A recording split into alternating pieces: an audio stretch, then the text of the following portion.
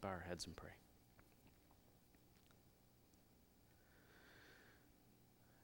Father, this morning we step into this room thankful for the opportunity to again be in the same room. And Father, I know there's several at home that are still joining in or in different places joining in via a live stream and they wish they were in this room. And Father, it's hard for us to feel that distance that we felt for so many months. It's hard to feel the uncertainty of the things that are going on around us. But Father, this morning as we look at your word and remember that you are perfect in your ways and that you are so far beyond our understanding and our ability to grasp who you are.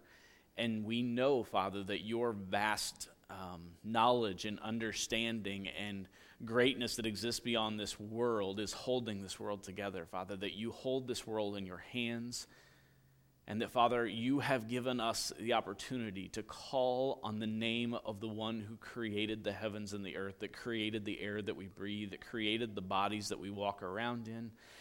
Father, we recognize and understand the presence that we stand in right here in this moment. And Father, as we step into a time of study, a time of looking at your word, Father, there are things that we carried into this room, burdens, there are anchors, there's hurt, there's frustration. There's so many things that we walk around with day to day that we're not very good at setting down. And Father, sometimes it's easy for us to lift up the requests of those who are close to us, those who are friends, those we love, and lay those at your feet. And so, Father, we do that. Father, we think of this friend, Melissa, Father, and the needs that are there, Father, and the things that she's going through, Father. I pray that you would be in that situation. I think about Steve, Father. Our love for him is so much, and we know that he's going through a lot fighting this stuff. And so, Father, I pray that you would continue to give him strength. For our friend Jim and his family, who we love so dearly, and the struggle that they face ahead of them and the different things of uncertainty, Father, I just pray for strength and comfort, Father, for other friends that we know are battling cancer, Father, for a mother in the hospital who's dealing with heart failure, Father. I pray that you would continue to work like we know you do, that you would continue to provide in ways that we know only you can. And Father, I pray that we would be able to lay those down at your feet and trust you in those things.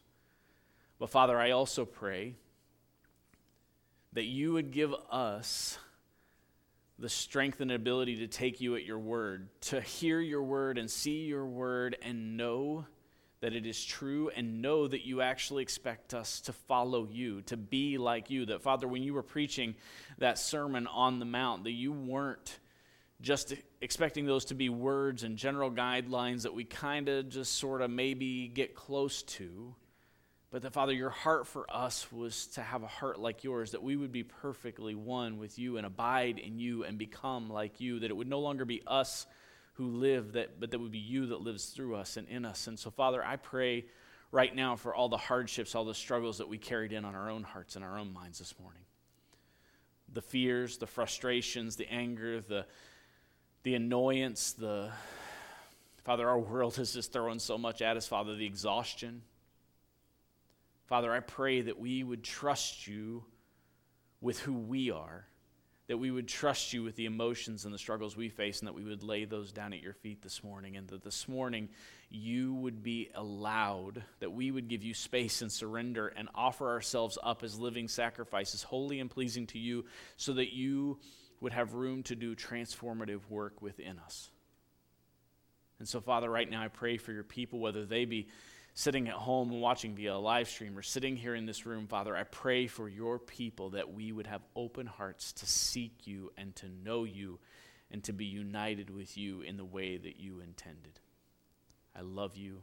It's in the precious name of Jesus I pray all these things. Amen. I figure, if we're going to talk about calling on God in prayer, it's probably a good place to start, right? Probably ought to maybe put that into practice, and so we might be doing a little bit more of that as we kind of move through our time. So just, know that it's okay. Know that no one's here to judge anybody. If you feel like you want to speak up and pray and call on his name, doesn't matter who's listening. Part of doing it together as a community, as a body, means we can agree and pray in unison together, lifting those prayers up together and being a support system for one another in those prayers. But As we kind of move on into a sermon time, I got a question for you. How many of you like trivia games? Anybody? Those of you who like trivia games, do you find yourself fairly knowledgeable? Is that why you like them? No? Is it more fun when you know all the answers? You're like, like if you got a trivia, like we used to play this Disney trivia game. It was actually a Disney Scene It game. And so it was a lot of trivia stuff based off Disney movies. And, like I grew up with a lot of Disney catalog, and so I always felt pretty sharp on that one. I was like, I'm going to win this. Like, let's go. I got this. But then there are other versions of trivia where, like, we had a version of Trivial Pursuit for a while that was 90s edition. I'm like, I kind of, lived through a lot of that, and yet I was horrible at that game because, like, there's so many things I'm like, I don't know. That's such a weird question, right? The more you know and the more you understand, the more likely it is you want to play that one, right? And the less you know, the more likely you are to want to steer away from that one, right? Because we like to feel knowledgeable, yes? We like to have answers. And so what's interesting is when it comes to Scripture and it comes to following God and His Word, there are certain topics we like to steer clear of because when someone says, what's the Trinity? Can I get a volunteer to step up here and explain to me what the Trinity is? Anybody want to stick their neck out and do that? Okay, that's what I figured. Because I'm not sure I do either. But no, it's good. Because when we ask certain questions and we ask certain topics and throw things out there, we don't feel as confident in our knowledge on a particular subject, and therefore we kind of shy away from it. But specifically with the Trinity, that's a topic I feel like we need to discuss just a little bit over the next couple of weeks, because when we discuss prayer and our stepping into God's presence, into this relationship with Him, an understanding of the Trinity greatly helps us understand our prayer life and how we walk into that. Because if we understand how the Father and the Son and the Holy Spirit and all of this stuff and what is the Trinity, that's going to impact how we understand who we're going before, who we're calling on. When we pray, a lot of times we say what to start off with? Our Father, right? Because Jesus taught us to pray that way, right? And He says, Our Father. And so we're praying to the Father. And what's the role of Jesus? And what's the role of the Holy Spirit? And when we say Father, what do we really mean by that? And so I want to take a few minutes today just to talk briefly about the Trinity. Because if you didn't know this, the word Trinity exists nowhere in Scripture. Did you know that? The word Trinity is not in Scripture. So now we're going, well, why are you going to teach something that's not in Scripture? That seems messed up. But the reality is the word that we use to describe Trinity, this Godhead 3 in 1, may not be specifically in Scripture, but the theology, the idea, the understanding that there's more to God than what we can wrap our head around is all throughout Scripture, from the very beginning all the way through. Now, the first thing to understand is this. When we start talking about the Trinity, there's a lot of different ways people twist and tweak and kind of maneuver around the subject to try to explain it that really ultimately end up breaking our understanding of it. So some people might say, well, God is one God, right?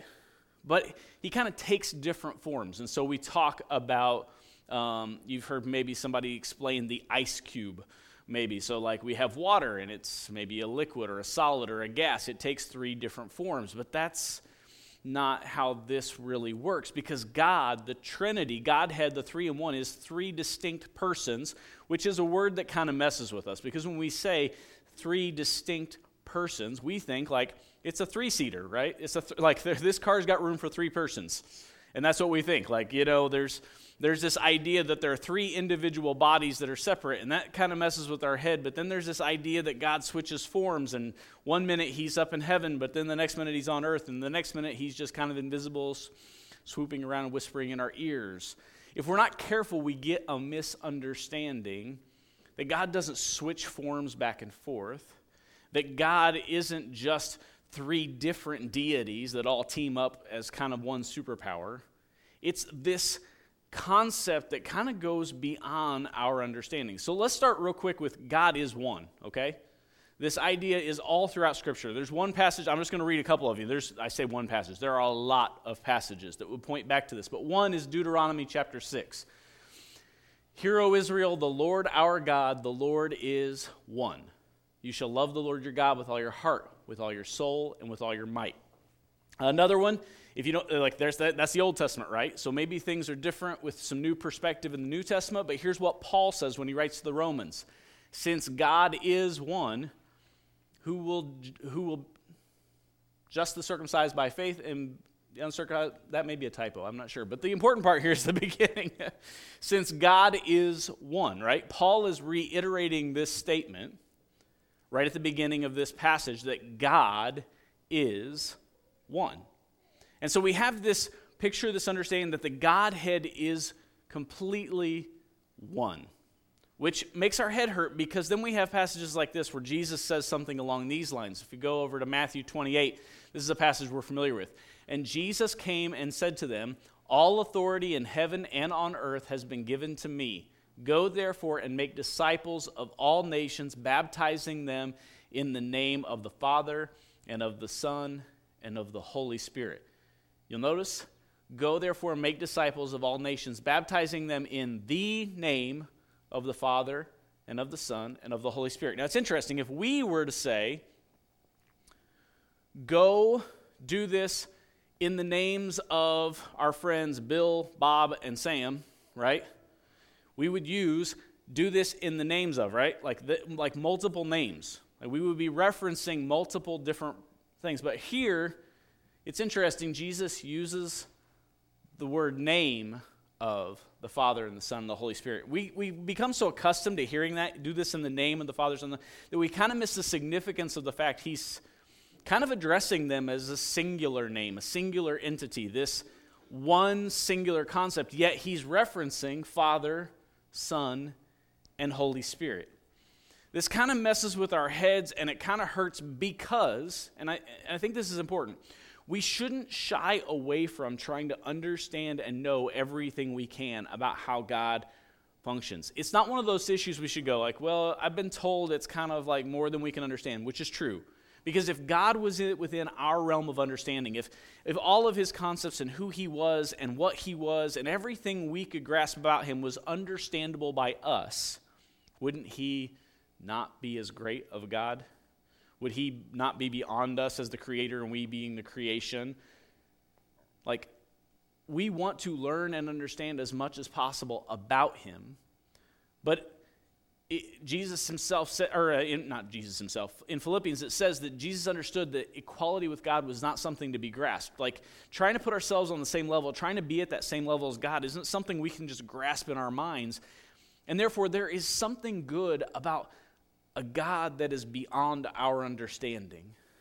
And yet at the same time, there is a lot of information in the scriptures that help flesh out this concept of God the Father, God the Son, and God the Holy Spirit. And we will get more into those over the next couple of weeks because I want us to take a look at each individual piece, each individual person. But before we do that, I want to throw up this definition, this kind of working definition of the Trinity. This comes out kind of one scholar's kind of definition, working definition is this. The Trinity is one God who eternally exists as three distinct persons, Father, Son, and Spirit, who are each fully and equally God in eternal relationship with each other. So here's the important things I want you to see here. Distinct persons, so absolutely distinct, not just different forms, but different distinct persons, Father, Son, and Spirit, who are each fully and equally God, which is important because there is no hierarchy system. One is not above the other. They are all equally God from what we understand in different passages of Scripture. And then on top of that, in eternal relationship. Eternal relationship means that we have Scripture in Genesis and in John chapter 1 that talk both about the Spirit hovering over the waters, right? This idea that God as the Holy Spirit is there in the beginning. That Jesus, the Word, was there in the beginning. All things were created by him and for him, there in the beginning. This relationship, this Trinity, this triune God has been there from all of eternity. It wasn't like Jesus all of a sudden started to exist in Bethlehem. Jesus, the Son, has been a part of this completely equal, completely distinct, but yet completely unified Godhead since the beginning. Anybody else's head hurt? Just making sure. Okay, that's okay, right? It's okay for our head to hurt a little bit because God's ways are supposed to be higher than our ways. The Word says so. And we look at all these concepts and say, that's really easy to say. Why? Like, if I know that y'all would like some scripture, and we will continue to talk about it, and you'll get more scripture over the next couple weeks. So I ask you to hang with me, because if you asked me to show you all the passages this morning, we'd be here a long while, right? Because scripture is chock full of references to this concept, these ideas. And we'll continue to give you more of those resources as time goes on. But what we need to really grasp and understand this morning is this Trinity, this triune 3-in-1 God, is this beautiful, beautiful picture of complete and perfect unity. And that's why I think it's important we start there this morning. Because why does this affect and impact our prayer life? Well, there's a couple ways. Because number one, when we pray to God the Father, what's that mean? How are we going before God the Father? When we pray in Jesus' name, what does that mean? Why are we praying in Jesus' name? What's that look like? When Scripture says the Spirit intercedes on our behalf, what does that mean? What does that have to do with my prayer life? I think we can flesh out some of what our prayers should look like and how we can better understand the relationship we're entering into. But what I think is really deeply important is that God, by very nature, since the beginning of all of our time and understanding, God, by his very nature, is relationship. God, by very nature, is unity. The ideas that we see throughout Scripture that talk about, hey, leave your offer, or if you have something against your brother or sister, if you are angry and frustrated and there's something causing division between you, leave your offering at the altar and go reconcile that before you come and give your offering. Why do you think that is? Because God, absolute character and presence, the perfection, the holiness of God, is all of those things we talk about: love, joy, peace, patience, kindness, goodness, faithfulness, gentleness, and self-control. But when you listen to those words and really think about them, all of them are relational words, how we interact with each other. The very essence of the fruits of the Spirit working in us produce healthy, unified relationship. A God who is by very nature in constant, perfect unity and relationship wants that for us. Not just with one another, but with him. In the book, I don't know why I keep saying 1 John today. John chapter 15, Dave, if you got that one there. Or 17, sorry, my bad. It is chapter 17. It's there after there we go. Let's read it from here. It says, I do not ask for these only, but also for those who will believe in me through their word. So not just the disciples who are here with me in the moment. This is the Last Supper. After the Last Supper, they're going to the garden so Jesus can pray before he's crucified. This is the prayer he is praying with his disciples before he goes to face the cross. And he's saying, but also for those, not just for the ones that are with me right here, but also for those who will believe in me through their word. So in other words, us. That they may all be one. Just as you, Father, are in me and I in you. That they also may be in us, so that the world may believe that you have sent me.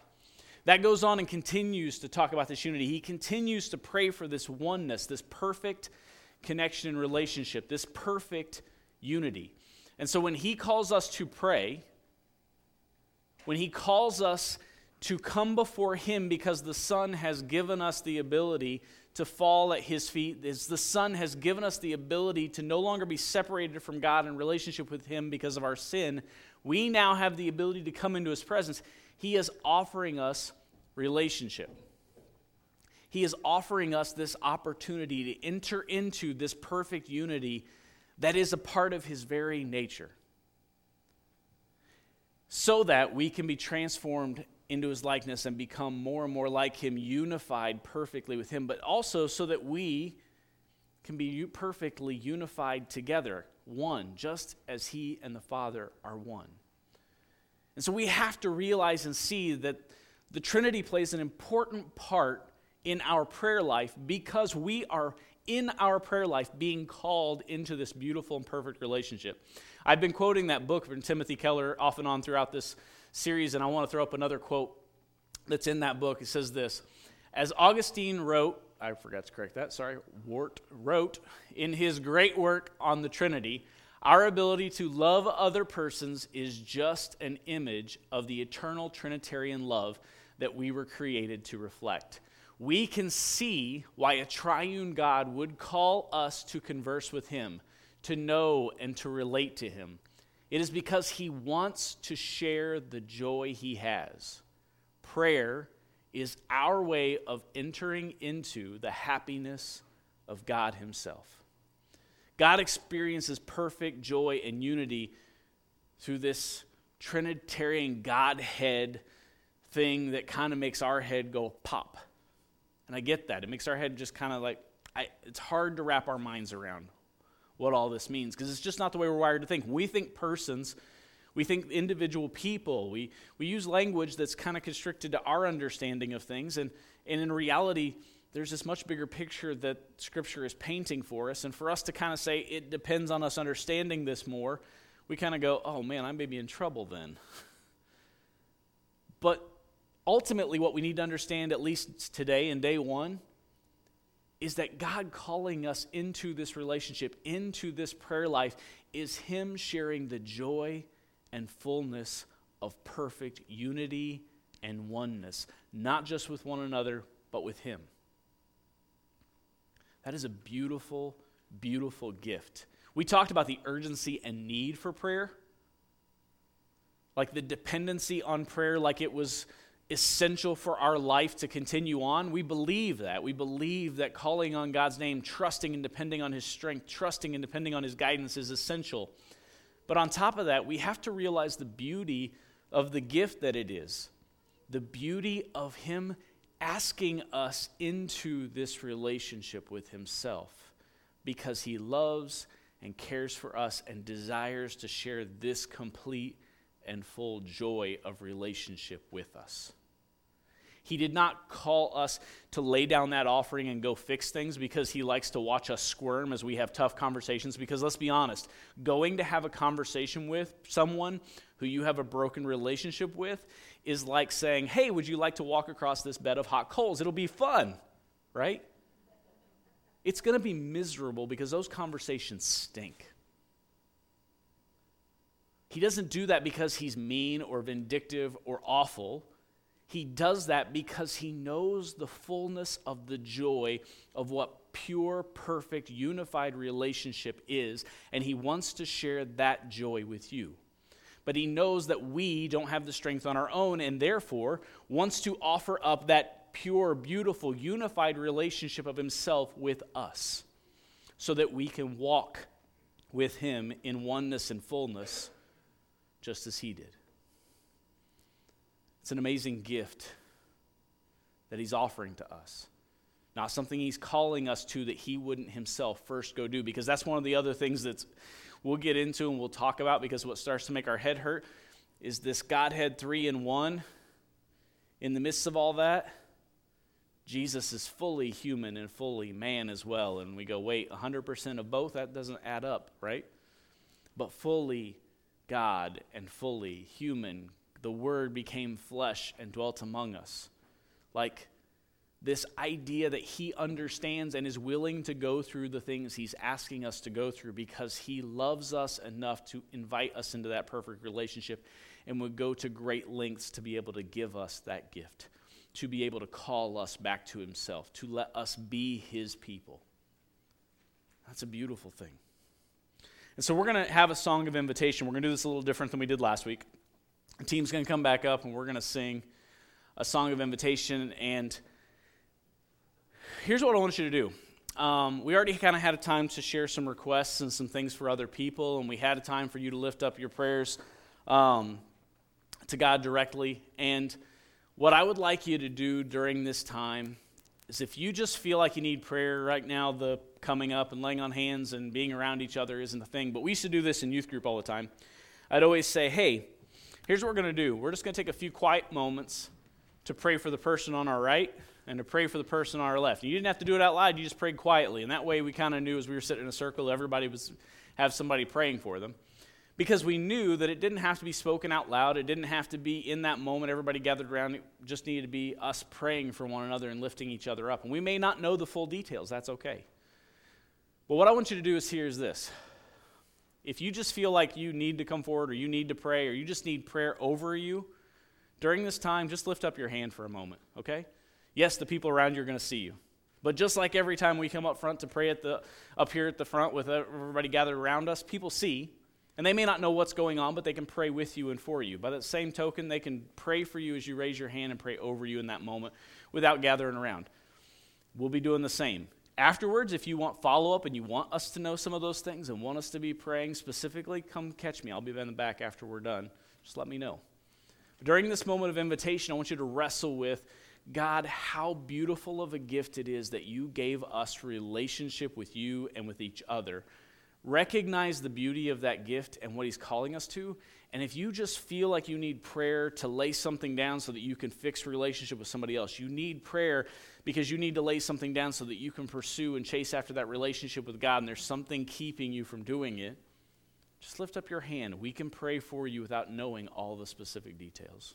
Sound good? So if you would, stand with me. Justin's hands up, everybody. Justin's hands up. He's sick this morning. We miss him. Just be praying for him. But we're going to sing after. I'll pray. I'll pray, and we'll go into a time of singing invitation. Father, I love you, and I love your gifts. Every good and perfect gift comes from the Father above. And so this morning, Father, we recognize how good and perfect and good your gifts are. And so, Father, I just pray in this moment you would speak to our hearts and call us into that relationship so that we would no longer chase and pursue our own things, but that we would chase and pursue you and everything you desire for us with everything we have. Help us to understand this morning. It's in the precious name of Jesus I pray. Amen.